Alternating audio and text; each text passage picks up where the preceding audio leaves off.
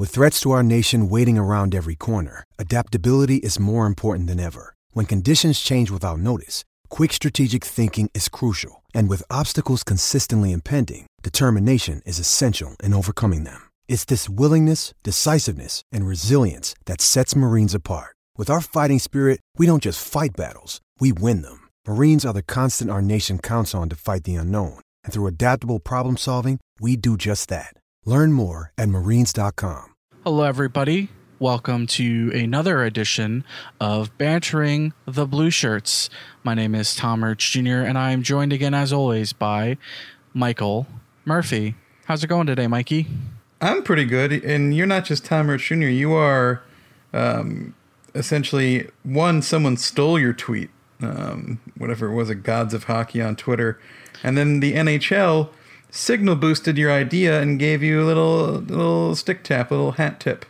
Yeah, that was kind of nice. And I saw that as I was driving home from work, and then I pulled into my driveway, and I'm saying to myself, oh boy. Cause the whole thing of it was as if those of you who follow me, and if you don't follow me, at Tom Murch Jr. on Twitter, I like to sort of post things that happen throughout the course of the Ranger game.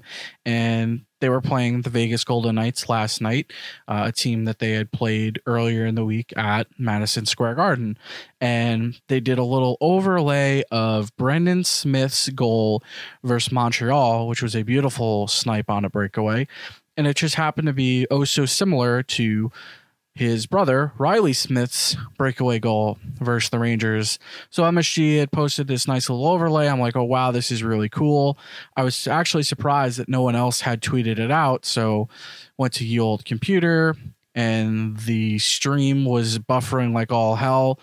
Finally got it to work, slowed it down and all that fun stuff, and went buku crazy. And then I found, I was just seeing if anyone else had actually tweeted it out. I was surprised that no one had did. And then I saw this aggregator account did it, and I'm like, well, that's not very nice.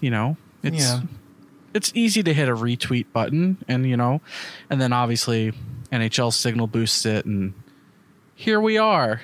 And now you're too big for your britches now, Tom.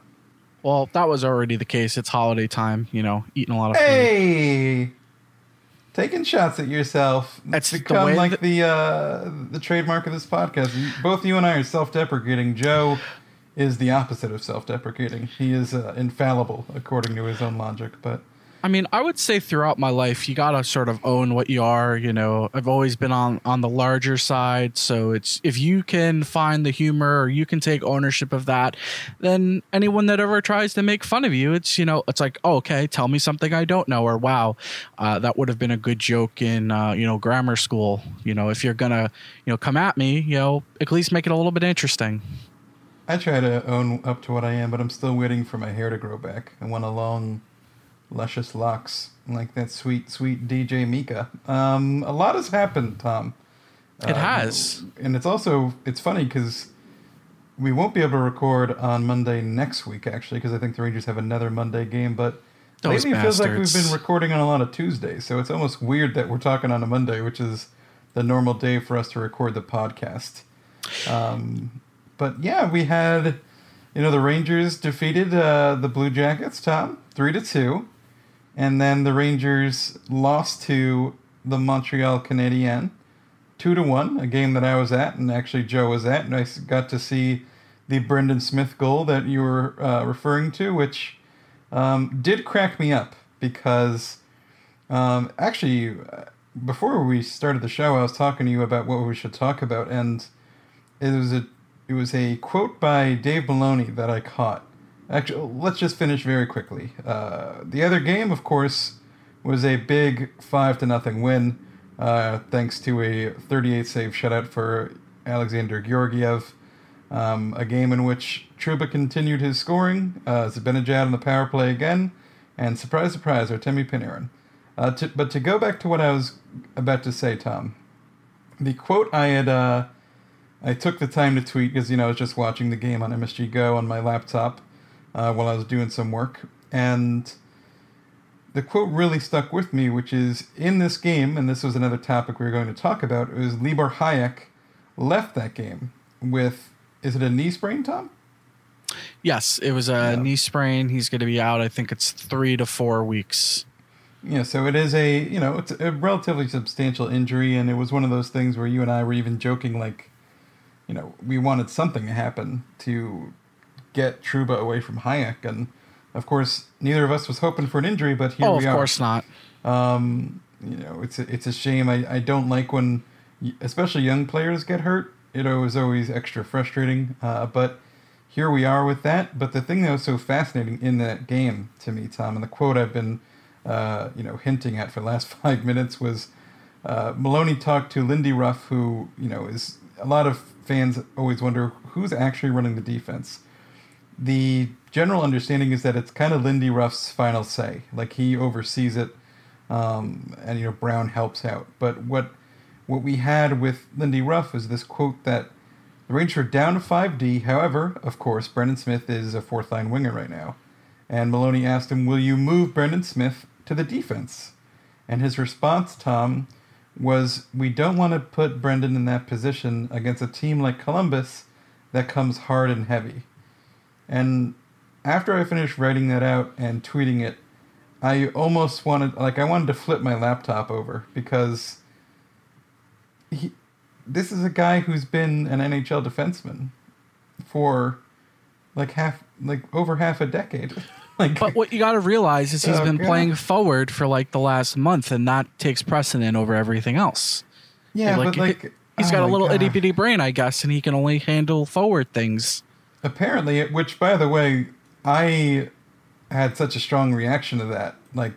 A lot of people reacted to me tweeting it out, and then, of course, in the very next game, wouldn't you know it, Brendan Smith scores on a beautiful breakaway goal playing forward.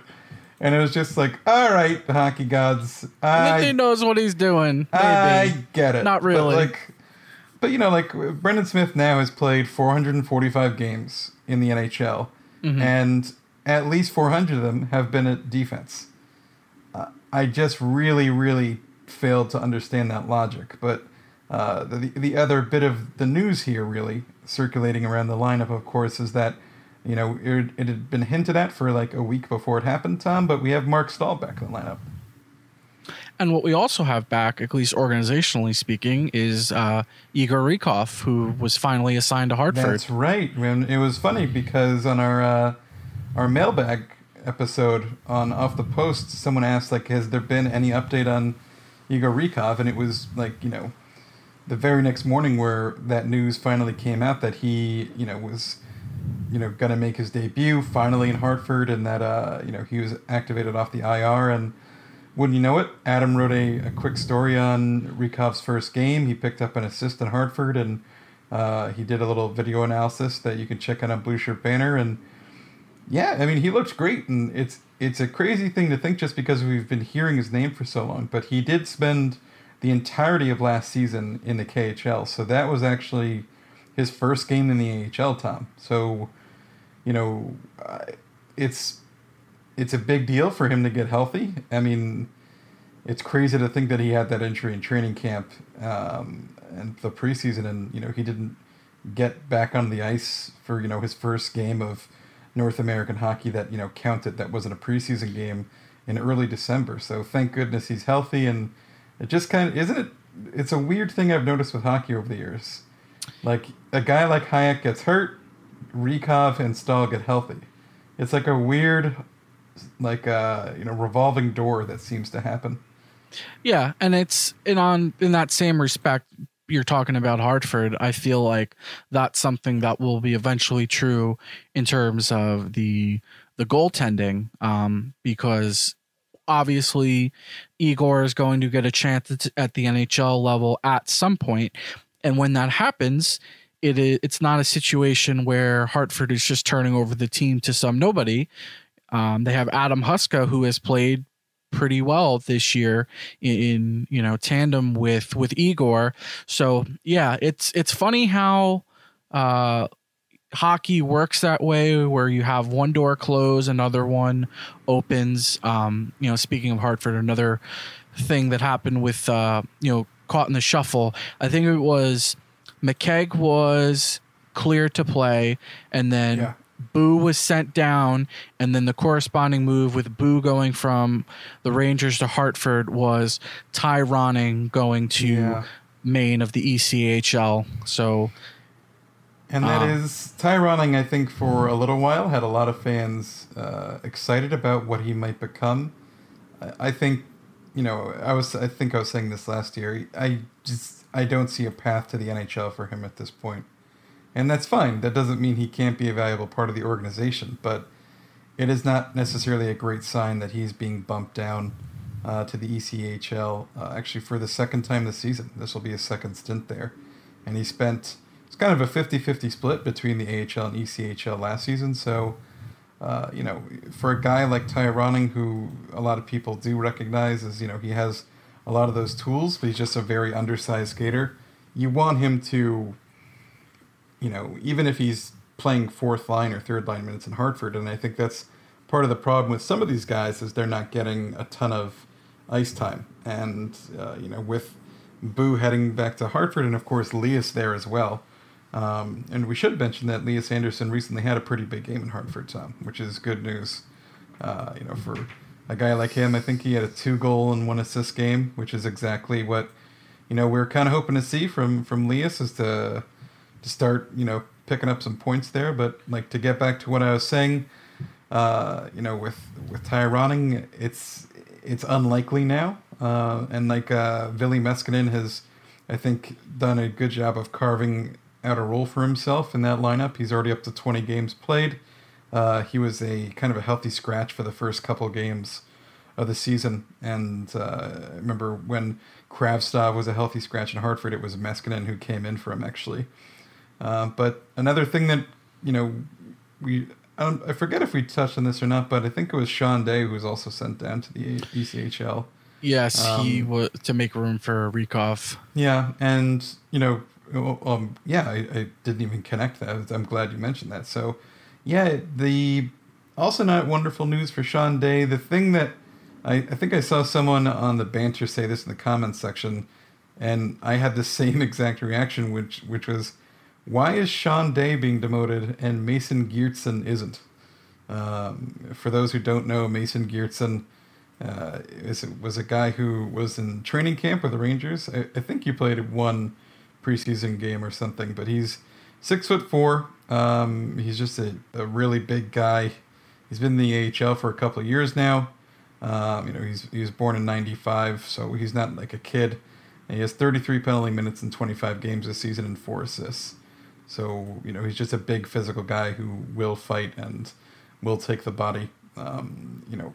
Sean Day has a lot of skill, but he's another guy who I think is a significantly bigger disappointment than Ty Ronning, just because of, at the time when the Rangers drafted him, there was a lot of buzz about him and the exceptional status and everything. But another guy who it's kind of a shame that, we haven't seen more progress out of him. Then again, there's a lot to be excited for with Joey Keane. And another bit of news we can tie in, Tom, because we ended up talking prospects a lot now, is 2 of the Rangers D prospects were just named to the, I think, the preliminary roster is 28 players, and then it goes down to 23, right?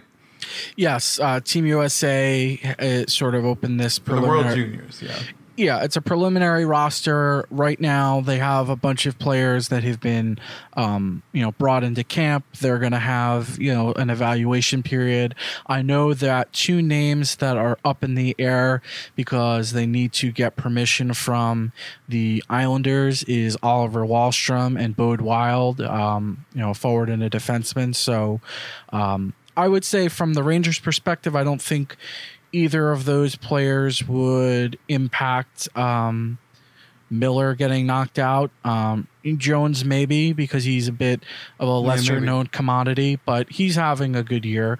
He's having a really strong start to his college career at UMass Amherst. Like, he was a guy, I think he was the 68th overall pick of this past draft, so in the 3rd round, and really he's had the sort of start the Rangers are hoping for. He's an undersized guy. I think he's 5'10", 5'11", but I think the reason I asked Tom for the clarification on the roster size is because Team USA expects to have the roster down to the 23 men by Christmas Eve, I believe. And so, there's 23 roster spots, which means, I forget how many D are on this current roster right now as things stand, but it's like 10. So it'll be tough sledding, I think, for Zach Jones to lock up a spot, but he's really had a really strong, start to his NCAA career. And I'm looking at the roster right now, Tom, and there are a lot of lefties. And only 2 of these D are right-handed. So, and both Jones and Miller are lefties. So that also might factor in to this decision with the roster. Yeah, and I think in the case of Miller, who had played last year, I believe that he got sick, or it was like the flu or something, and when he came back, I believe they used him on the right side because right, they did. It was a situation of where the team was, so stacked on the back end that you didn't want to limit yourself. You didn't want to have, what like Team USA has done in recent years in the Olympics of, we're going to get the best lefties and the best righties instead of, just the best overall D-men. So it'll be interesting to see how that shakes out. I also remember we looked at, I forget who tracked it, which is killing me, but I know someone was tracking zone entrances and exits, and Keandre's stats, even though he was under the weather and playing on his offside, were the best among Team USA's D at the last World Junior Championships, which, I think he just had the 1 assist in 6 games, but the fact that he had those level of puck skills was really, really great. And you know what else is great, Tom? What else is great, Michael? This word from our sponsor. And just like that, we're back. That was, I'm wondering what ad that was this time. And like, delicious, nutritious, all those things. A lot of shusses. What was the website you created last week? It was like sharpknives.com or yeah. I don't know, Tom. I drink during every show. Just etch a sketch the brain. I don't know. That's not true, by the way. So we were last talking about... I did eat 3 hamburgers today because what was it?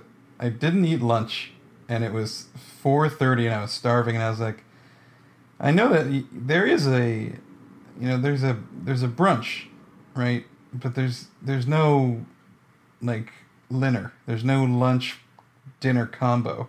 But, like, I know I don't want to eat, like, a giant meal right before the podcast. So I ate, like, a little bit, and I was like, this is not enough. And I said, well, there's 3 of these hamburger patties left. I like to eat 2 at a time. I'm not gonna leave, I'm not gonna leave one in the box. I'm not an animal. It's so like the equivalent of going to Five Guys and getting a regular burger and then like a junior burger. Yeah, but to be fair, these burgers were very small, but I still felt like an animal. And after I ate 2, I was like, this was a mistake. And then I waited a couple minutes, and I ate the 3rd. Listen, I won't judge you. I'm the last person to give advice or a critique about eating patterns. I'm like all over the place. There are times where, I'm like, you know what? I'm not eating breakfast. And then it's like, oh, it's lunchtime. I'm really hungry. Or there are times like, oh, I'm going to have a small breakfast. I don't stop for lunch. And then, I'm, picking out at like 10 o'clock at night or, Yeah, I do that too. I try not to, but I'm one of those people I will forget to eat during the day. And then it'll be late at night, and I'm like, I really haven't eaten today. I'm hungry. And it'll keep me up, and then I'll end up eating at like 10:30 at night. I'm like, oh, this isn't a good idea. It's good for the metabolism, folks. Anyway, back to some Rangers stuff, Tom. We talked about Hajek getting hurt, Staal's returning. We could get into the fact that Georgiev had a giant 38 save shutout, and the Rangers smoked Vegas 5-0 in terms of the final score. Yeah, and it's like I never got the chance to pull the numbers. After you had mentioned earlier that the Rangers had a big win in Columbus, and Georgiev was a big reason behind that. Mm-hmm. And at the time I'd looked at the numbers and I'd said this was the absolute worst game that the Rangers have played in front of Georgiev in terms of it was awful. In terms of expected goals, shot share, puck possession. Well, guess what? They did that and more against Vegas. Even worse expected goals, even worse shot share and puck possession. That's the fun part of the, like, people might accuse you immediately of, did you watch the game? Because, yeah, we know the Rangers won 5-0. We know. Like, we're very aware that that game went as well as it did. It doesn't change the fact that the Rangers really, really got roasted in terms of, like, what the expected outcome of the game was. I think the expected goals for percentage was, like, 25 or something. Like, this game was supposed to really go the other way, and it is amazing that Georgiev was as good as he was. The Rangers PDO in this game, Tom, 117.6. 100% sustainable, nothing to worry about. I mean, in the sake of efficiency, it's like I tweeted this morning, and it's very simple, and it's not to get over the top or tell people how they should feel. Yeah. They won 5-0. They play that game again, they likely lose. They play it again, they likely lose. It's a situation of when you have those metrics, you're not going to win those games. Yet the problem is when you critique the team, it's like, oh, what are you getting all out of sorts for? They won the game. Yeah, they won the game, yeah. But the problem is you don't want those bad habits to set in, because it's very easy to look at that and say, oh, we won 5-0. What do we have to learn from this? Well, especially in this case where, the reason we recorded last Tuesday was because the Rangers played Vegas on last Monday, and they lost 4-1 in that game. And the underlying numbers there were not great, but they certainly weren't this bad. And that's the thing about hockey. A lot of people will be like, oh, just throw out what the underlying numbers say. When you have a result like this, how important could they possibly be? But in a game like this, it's important to note Rangers had 2 power play goals. So, when we talk about these numbers, they focus on 5-on-5 play. The reason being that's the most important aspect of the game, because that's the part of the game that happens the most often. Most hockey is played at even strength or 5-on-5. And so you want to be better than the opposition at 5-on-5, and also it would be really nice if you had a good penalty kill and your power play delivered at above the league average in power play percentage. The thing with this game, Tom, is the Rangers just got lucky. I mean, and lucky doesn't dismiss some of the great plays that were made, and it certainly doesn't dismiss Georgiev, who had a fantastic game. It's one of those things where this Georgiev-Shesterkin debate it's only gotten more and more interesting throughout the season, because it feels like with each week, like Georgiev had a brief rough stretch for a little while, and now he's won, I think it's 4 out of his last 5 starts, and his save percentage is right now up to .926 with these 2 shutouts. He had 2 shutouts in all of last season in his 30 starts, Tom. He's got 2 shutouts in 13 starts this year, and a .926 save and behind this defense. And I'm pretty sure he has 4 shutouts since Hank's had his last shutout. Really? Hank hasn't had one that long? Yeah, I believe it's going on. I'm trying to think when his last shutout was, because I know that's a great little nugget of trivia there. Yeah, Hank has been getting close with shutouts, and then he just seems to lose. Damn, you know what? You're right. He didn't have a single shutout last year. Yeah. So it's the thing. What I would want to stress is that obviously this team it's still somewhat early in the build, but you look at it as you don't go out and get Artemi Panarin, you don't go out and get Jacob Trouba and want to be playing the same type of games you were last year.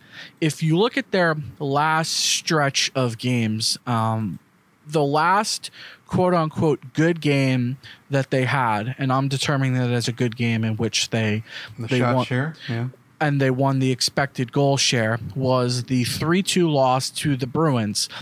And then the next game in which they had a positive expected goal share was the 6-5 game versus the Canadiens. And then before that which was their best game in recent memory, which was the 4-1 win versus the Capitals.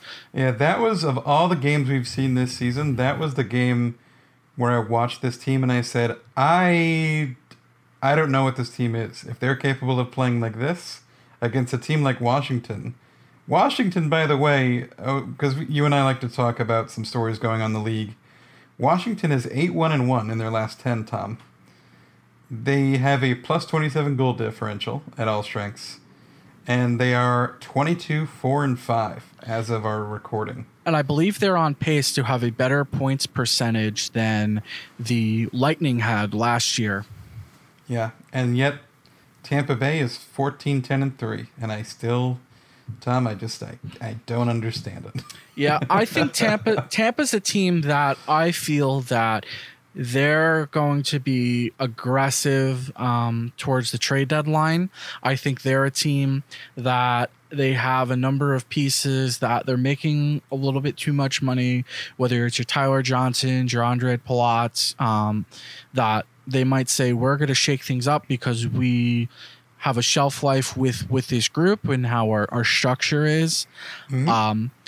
But they have a lot of reasons to be aggressive, really. Like, I feel like they're a team that has this opportunity. Like, when you look at their roster, you feel like, where do they need improvement just on paper? It seems like it's a pretty good group, and like they had a lot of things change, and they got Shattenkirk, and he's been solid there so far, and Braden Point had didn't start the season because of an injury, and then he had as well the contract situation, but now you have this, like, he had a slow start once he got back in the lineup, but now he's doing kind of fine. And you look at their record and you're like, what the hell's happening there? And then, I can't help but do this every week, Tom. I look at the Islanders in the standings and I say, how the hell is it happening? I don't understand it. Yeah, there's two things, and it's good that you bring that up because it gives me a sort of just a and second. Philly too. I mean, Philly just lost Konecny for like a month, but Philly is third in the Metropolitan right now, Tom. Yeah, it feels like the Metropolitan Division, there's a lot of teams that are just sort of hovering around the same territory. And, just sort of wrap up with what I want to say, on the subject of how the Rangers have been playing. You bring up the Islanders. Yes, please do. And the Islanders have played well. They've gotten, exceptional goaltending for a second year in a row. I'm wondering if it's this, everyone has always talked for years, it's this concept of how the Rangers talk about, or Rangers fans talk about, the magic of Benoit Allaire, but another goalie guru has been Mitch Korn. He's had a lot of goalies that he's worked with over his career. Yeah. All you need to do is look at Sergei Varlamov's save percentage this year to appreciate just how good Mitch Korn is at his job. It's Varlamov for years struggled to be the starter in Colorado, and then just let Mitch Korn work with him. Everything will be fine, apparently. It's unbelievable. Yeah, and to get back to the Rangers, if we accept that this is how the team is going to play, because the defense is still a work in progress, it's still tactically and fundamentally how they go about their business, it is what it's going to be. I think that the Rangers then need to take a long look and say, if we are going to rely on our goaltenders and we are going to have a defensive structure that gives up a lot of shots, it's ever so more important. And Shayna brought up a good point in terms of how they really should be stacking their forward lines, where you should have Zibanejad as the number one center, Hedl as the number two center, and then you figure out where you want to put Panarin, where you want to put Buchnevich, where you want to put Kakko. If you have two really good scoring lines that you can score 4 or 5 goals a game, it's not going to matter as much right now while they're still figuring their shit out on defense. I don't think that the Rangers are going to drastically improve while you have Lindy Ruff around, because we've seen this for years now. And it feels to me that they're using this as, we're going to evaluate the kids, and we'll wait till Keandre comes along and all that stuff. So if this is how the team is going to play, I think they need to commit to something with the forwards, let them run wild, and just go from there. But it's hog wild. Yeah, and we'll get to this in the mailbag. It's one of the questions revolving around David Quinn. At least for me, it just seems, he doesn't know what he wants, at least in terms of forwards. That's fair. Someone who I think does know what he wants, Tom, is Jacob Trouba. And what I mean when I say that is he seems to want to kind of flourish playing a little bit away from Libor Hajek. Before the show, I was looking at we're looking at what to talk about, and I wanted to talk about Trouba specifically because he had a goal in the win over Columbus, and he had another goal, a power play goal actually, against the Golden Knights. Both of those goals actually were on the power play, which is great to see him score on the power play, because the last time he did that, Tom, was in October 18th. So it was a long time. But I think you were telling me he has 10 points in his last 10 games. That is correct. 4, 6, and 10. Yeah, so 4 goals in that span. And then I checked a little deeper, because Trouba had a really strong start, and then he had a span of 1 point, an assist, mind you, in 13 games. Yeah, that was a rough stretch, and I know that really was at a time where Fox was playing very well, so people were like, why did we sign Jacob Trouba? Yeah, and I get it. Like, I do get it, and especially for a guy who had 50 points last season, you don't want to see a defenseman who has 50 points in his stick go on a stretch where he has 1 point in 13 games. In the last 3 games, Trouba's most frequent defensive partner at even strength has been Brady Shea, because of course we now have Hajek out and Staal in, and so the pairings for the most part have been Trouba Shea, Fox Lindgren, Staal D'Angelo. So the other wrinkle to all of this with Libor Hajek going down with injuries, that we were kind of talking about who would it be, Hajek or Lindgren, that got sent down. And, you were making the point that Lindgren really didn't do anything to deserve getting sent down, which was fair. But now that problem kind of solved itself with Hajek out of the lineup. So I guess it's a question we'll get an answer to, in 3 to 4 weeks from now. But to have Trouba start scoring again, I think is great for a lot of reasons. It helps. I'm hoping it helps take a little bit of pressure off of him. I mean, he now has 5 goals in 29 games. He had 8 goals all of last season. The most goals he's ever had in a single season was 10 as a rookie in 65 games, actually.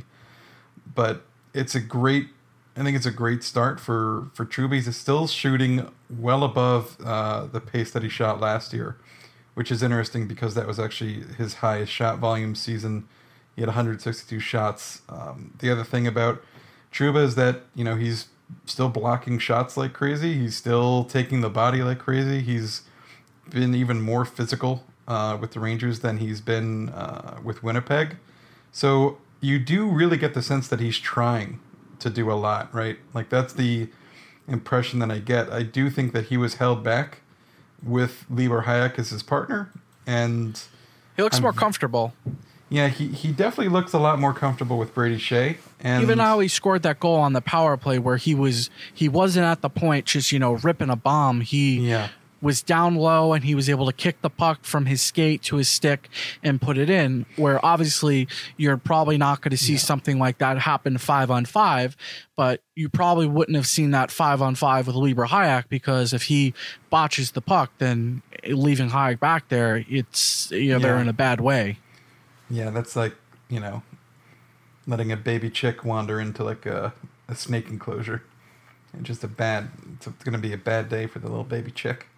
But it is interesting to me that Trouba has really gone from being just absolutely ice cold to the point where it always fascinates me what kind of storylines, we see pop up during MSG Networks and the analysis by the beats and stuff. Like, no one really tackled too much the fact that, Trouba went absolutely ice cold. A couple people touched on it here and there, but there wasn't exactly much about it, considering the fact that he's getting paid what he's getting paid. I thought it was a pretty big deal, but I also knew what was going on in terms of how detrimental it was to him to be paired with Libor Hajek. So that is something I wanted to keep an eye on. And honestly, Tom, we could talk about this every single week, but the Artemi Panarin show continues to be my favorite show.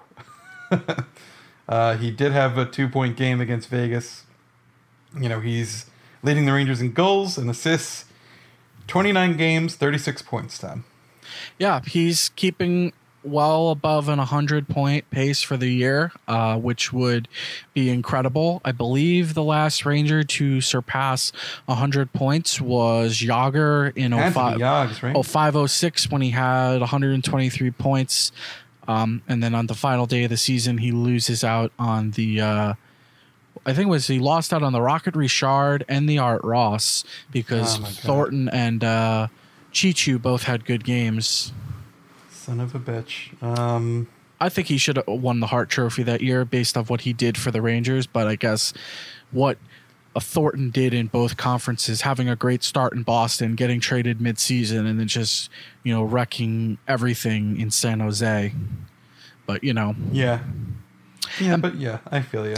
And a little trivia thing that I didn't, it's been brought up before. We all know that Yegor left, or he left the Rangers for the KHL. Had he won the Hart Trophy, there was a provision in his contract that would have added on a year to his deal. So maybe Yegor stays around longer if he actually wins the Hart Trophy. Yeah, man. Why do you have to do that to me, Tom? We're having such a nice show. I mean, this is ancient history, and it's in hindsight. Some wounds don't heal, you son of a bitch. They hurt. They hurt for years.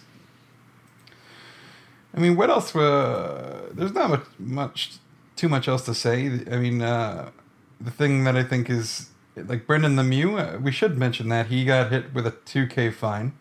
When it was. I would definitely say this. It was a dangerous play he made. He followed through. Careless. Careless, reckless. And he threw, his... he led with his left shoulder to hit. And then, he turned in the hit and his right elbow... who was it? Was it Tuck? It was Cody Glass. That's right. It was Cody Glass. It was like a windmill. Yeah. His arms were flailing around. It was one of those just, super reckless... Careless. He did go over to and apologize to Cody Glass, but he stayed down for a long time, and obviously there was concern with him.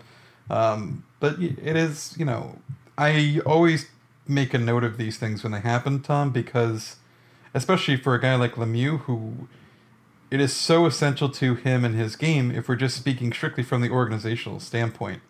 The fact that Brendan Lemieux has been chipping in offense lately is a really big deal.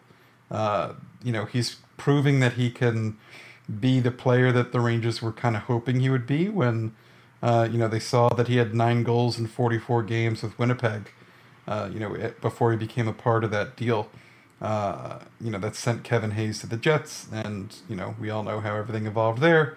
Ended up, getting the rights to Jacob Trouba and trading the first-round pick back to Winnipeg, yada, yada. But he's 10th in team scoring. Yeah, he has 5 goals and 7 assists, and he was out 1 game.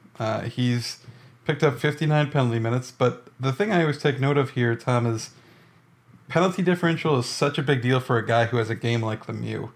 And whenever you get tagged with a suspension or a fine like this, especially this one, which I think it was the max from what I understand, I always take note of this because you build a reputation as a player. And especially as a young guy, I think Brendan Lemieux has already developed a pretty big reputation in this league. Well, I think it kind of preceded him being the son of Claude Lemieux, who's the ultimate pest. That's absolutely fair, and I totally agree with it. I just do think it is something to keep an eye on, because when you play the style of game that he plays, you do run the risk of hurting your team more than you help them in the agitator shit stirrer role. And it is, there's a bunch of different ways. Drawing penalties is a real skill. It's something I've been looking into more in how I analyze the game, and appreciating that really there's more than one way to draw a penalty, because generally speaking, you think of, how do you draw a penalty? When you have the puck and you force the other team to make a mistake by drawing a penalty. But you can also draw penalties by being an annoying piece of crap on the ice that your teammates love and the opposition hates. And that's kind of what Brendan Lemieux excels at. So it's something I've been keeping a really close eye on with him, and also to some extent with Tony DeAngelo, because he's another guy who can take, kind of undisciplined penalties and frankly has a reputation. But right now it speaks volumes that Brendan Lemieux has 19 penalties drawn at all strengths, and the Rangers' next highest player in penalties drawn at all strengths is Mika Zibanejad. Of course, Lemieux also has 14 penalties total, and tied for second on the team is Brady Shea with 11 and Ryan Strome with 11. That is, you want the penalties drawn to be above the total penalties taken. That's the dumbest way to say it, but that's what it has to be. And you want Brendan Lemieux to not make those mistakes, because they can not only cost him $2,000, but down the road they can kind of impact how referees see him. Yeah, and I think that's an important part, because I feel that the Rangers have been looking for a player like Lemieux for some time. We can go through the litany of lists, whether it was them trading for Ryan Clough going way back, giving Ryan Malone a tryout a few years back.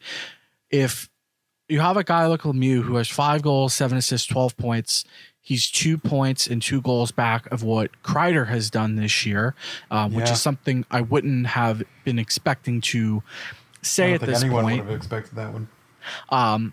If he can chip in and he can, try and keep his nose clean.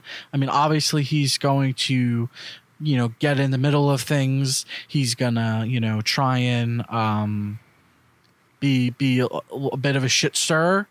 But like you said, it's all about being a positive, and it's not doing or drawing.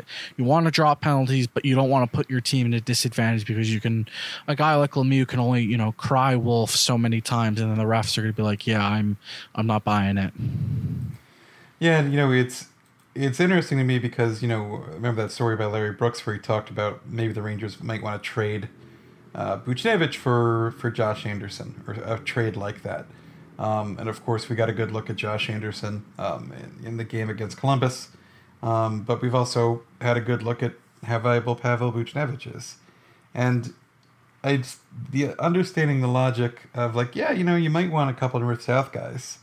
And maybe there's a chance that they can get that out of Brendan Lemieux. But I think maybe to some extent that's a question to be raised about what sort of player exactly is Brett Howden going to become? Like, what sort of player, how do you replace a guy like Jesper Fast, who is a North-South guy, but he's leaving. His days are numbered. Chris Kreider, more of a North-South guy than an East-West guy for sure. His days are numbered too. Is that something this organization's going to think about a lot with, some of the moves they make, especially at the deadline? Are they going to look for prospects who can kind of maybe not be high in the more modern idea of what skill is, more towards this guy's just going to play an up-tempo game and skate hard? And I always hesitate to feel good about those guys, because I feel like those prospects are just easier to find, and you can find a lot of those guys very cheap in free agency or on the trade block, because the teams do fall in love with them and general managers don't like to give them up. But frankly, you always pay more for high-end skill, Tom. You need to develop your skill players, and role players are not that important in terms of roster building.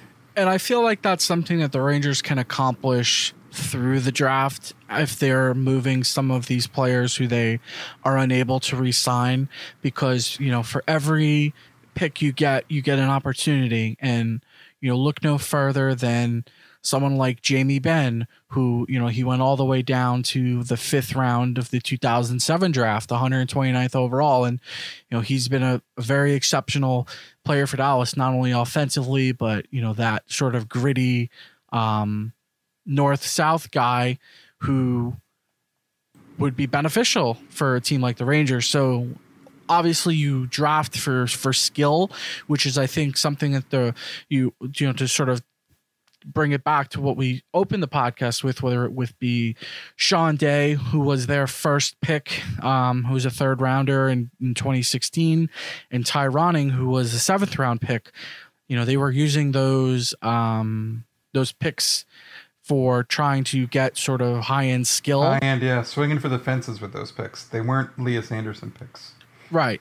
And it's something that they'll have to consider. I mean, obviously, we have a lot of hockey left to play.